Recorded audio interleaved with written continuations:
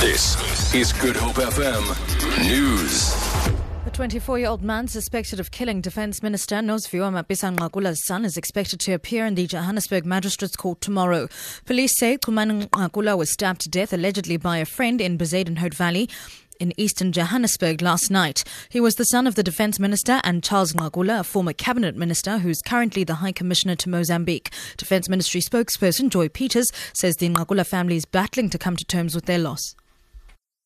I can only confirm that Tumani has passed on and the perpetrator is someone he knew, and further details on the matter will be communicated in due course. The entire family is not coping at all. When the incident happened, the minister was out of the country. She is not coping at all. She had to cut her trip short and she's on her way home. At this stage, no memorial or funeral arrangements have been made.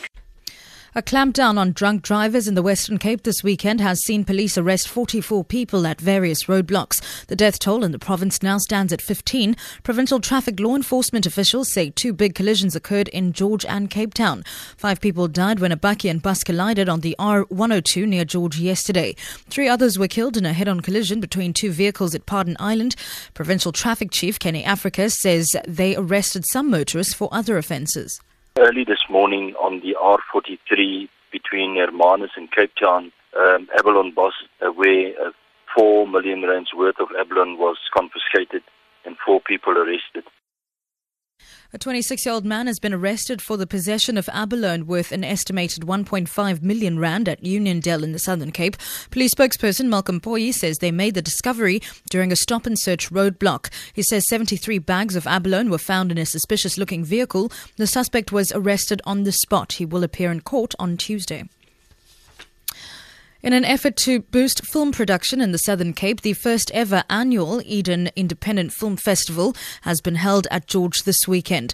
The industry has seen a boom in major cities such as Cape Town and Johannesburg. Experts say a lot needs to be done before it can sustain producers, directors and actors along the garden route. CEO of the Cape Film Commission, Dennis Lilly. I think a lot of it is making sure that we get productions that have got some longevity. You know, a film or a commercial that comes into town, a commercial may be here for 3 or 4 days. A film may be here for 21 days, for example. But if you can get more sustainable television programming here, then you've got more opportunity, really, of having sustainable jobs. And finally, Russia is observing a day of mourning after one of its planes crashed in Egypt's Sinai Peninsula yesterday.